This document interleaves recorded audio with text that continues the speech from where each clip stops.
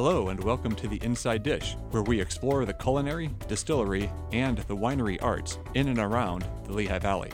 I'm Mike Drabenstott, host for your gastronomic tour of the region's amazing food and beverage scene. I'm here with Alan Pitotti from Dolce Patisserie, a maker of artisan chocolates, cakes, pastries, and desserts on Main Street in Hellertown since 2008. Alan, welcome to the Inside Dish. Thank you. Thanks for having me. It's a pleasure to be here. Let's start by learning about your journey that brought you to a Dolce in Hellertown. You've had quite an experience outside the Lehigh Valley, even though you were born in this area. Yeah. So I began my profession at our great Northampton Community College. Took their culinary arts Like program. many people around here? Yep. And that's where I found I really enjoyed the baking and pastry realm. So I furthered my education on up to the CIA up in Hyde Park. From that point, I graduated in 98 from the culinary, and I was very blessed to work for some very talented pastry chefs and chocolatiers throughout my career. One being down for Chef George at Le Bec Fin, and Norman Love in Florida, big Ritz-Carlton guy.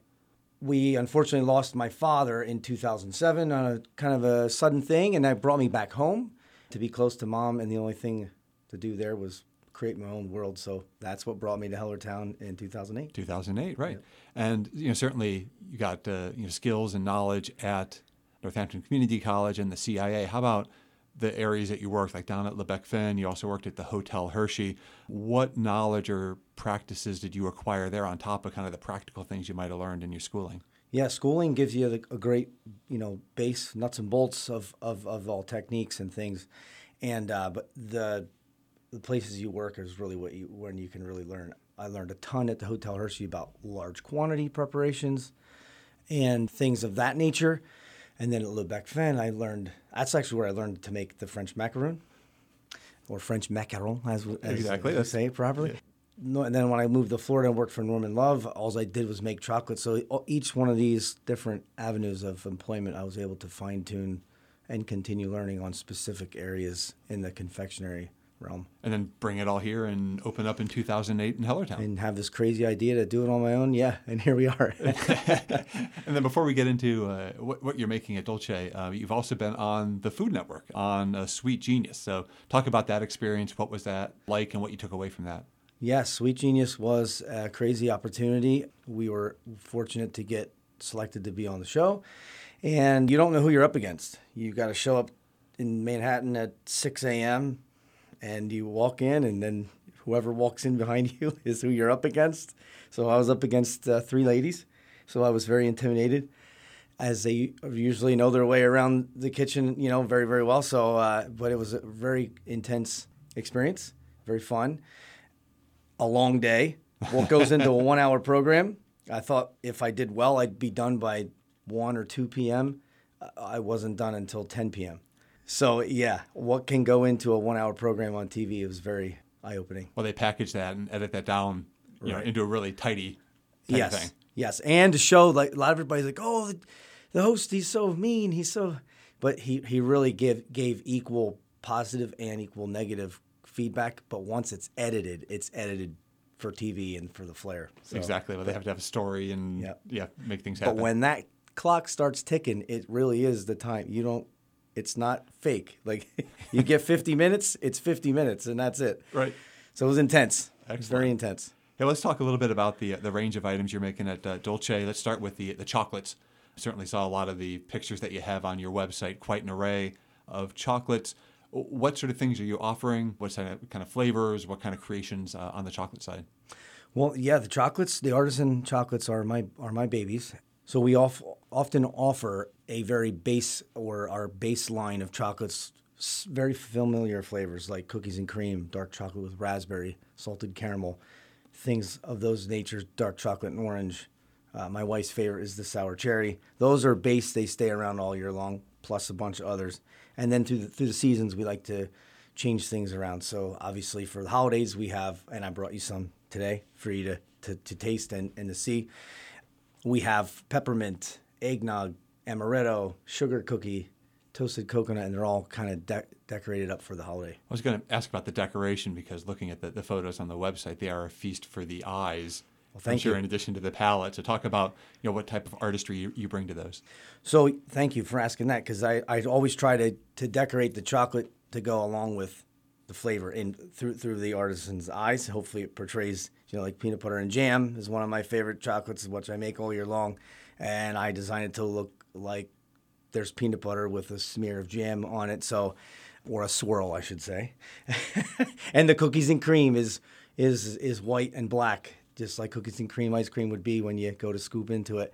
And that's just how I approach the decoration. Peppermint, obviously, you want to have it red and white, and I think of a stripe because you think of candy canes with those stripes. So, and talk a little bit about the mouthfeel experience with your chocolate, what you're trying to impart with that. So the chocolates, when we create an artisan style of chocolate, our goal is to have a very, very thin shell of chocolate, because that which is the outside that you see, we feel that should be nice and thin, because that's nothing more than a vehicle to your mouth to get the ganache center. And that's where the velvety textures of the fruit purees or the soft butters and the cream and the chocolate all swirled together delivers that intense flavor. And how do you also look to balance the type of flavor that you add into the ganache or whatever filling is on the inside of that shell to create that right balance of the richness in the chocolate, but this little addition or twist to it? Right, that's key, yeah, and that's very important, because if it's dark chocolate with raspberry, you better be tasting raspberry, yeah. So over the years of experience and learning and tweaking recipes, you just know how to find that balance, so that when you tell somebody this is dark chocolate with raspberry and they eat it, they say, well, no, they got to go, yeah, wow, this is, and that's one of our most popular flavors. Right, and the dark chocolate might require a little bit more raspberry than maybe a milk chocolate. Correct.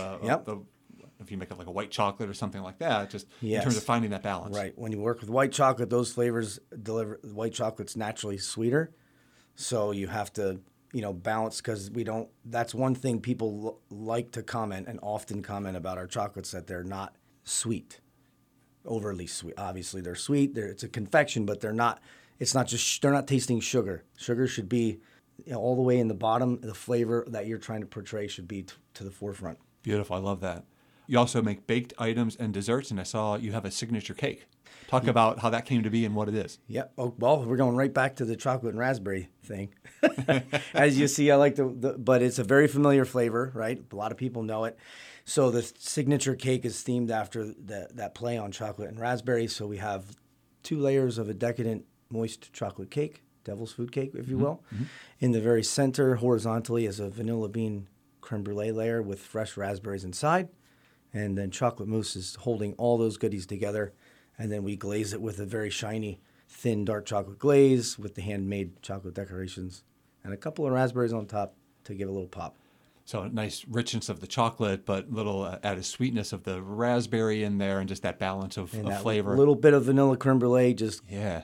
cuts a little bit of that intense chocolatey flavor and boosts that raspberry flavor as well. And you do that both full size and also smaller size too, right? That's correct. Yes, we make individual ones that serves one person. We have the standard size, which is the 6-inch signature cake, which could also serve one person. Which I've been told serves 1 or 2. That's correct. Yeah. And then we make it to serve 60 people too, if need be. Okay. And what other baked goods do you typically offer at Dolce? So French macaroons have become extremely popular. When I first opened, I was making them, and not many people knew what they were. Now I struggled to make enough of them. So that's one of my favorite things to make as well. We have the fresh baked croissants every day, plain butter croissant, a chocolate filled and an almond filled. New about a year ago, I started making a pecan sour cream coffee cake. Very simple, super yummy. It's got a candied pecan streusel baked in the center and also on top. Nice. It sounds great. That's fun. Oh. And then you also have confections there, right? Chocolate dipped items. Chocolate barks with roasted nuts, toffee, which the toffee I made on the Sweet Genius as one of the candy levels. Mm-hmm. And he had not a lot of good comments about my toffee, and I couldn't make enough toffee for the next 2 years just because of it was crazy. So that is a very popular confection as well. I know with a lot of those confections, the pretzels and things with sea salt, talk a little bit about the interplay between sweetness and salt when you put a dessert like that together. Yeah, sea salt and with sugar. I mean, when you first experience like kettle corn, I remember as a kid, like, this is crazy.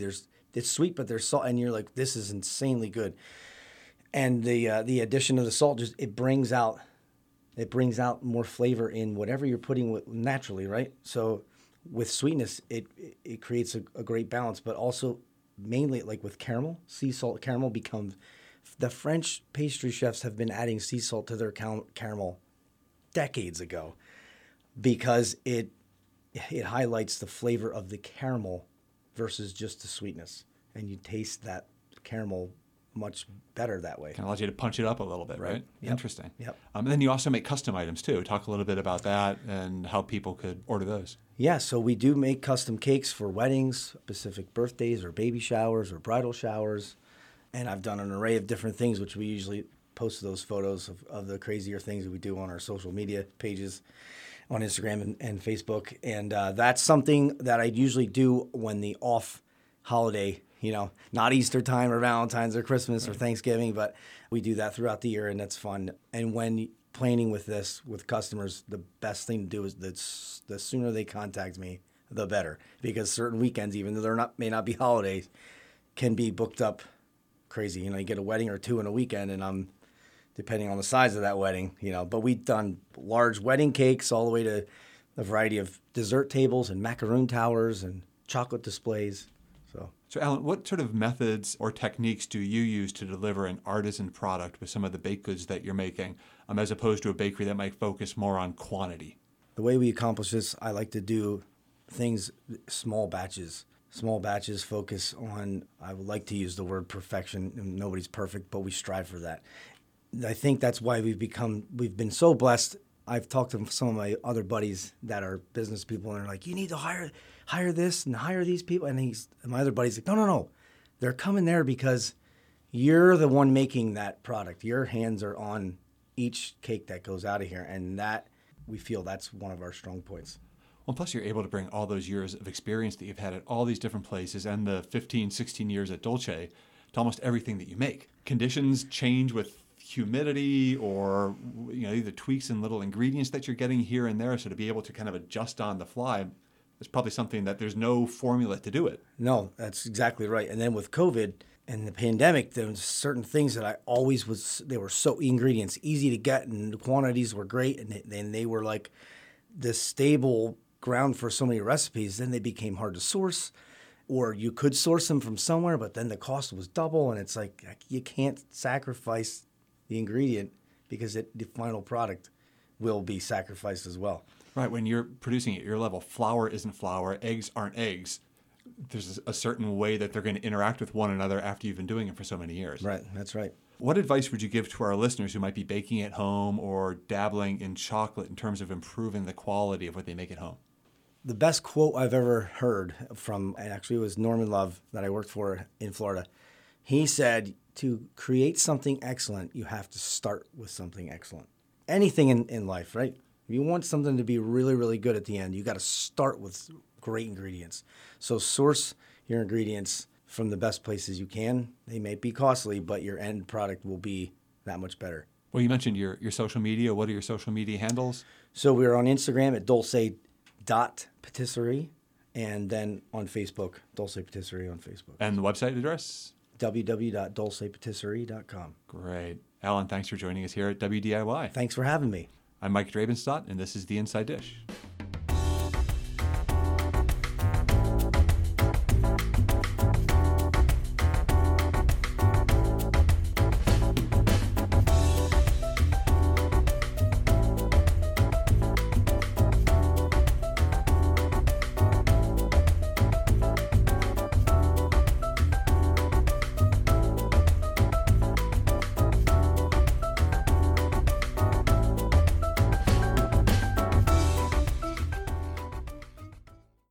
If you enjoyed this program, please go to WDIY.org or the WDIY app to share or become a WDIY member.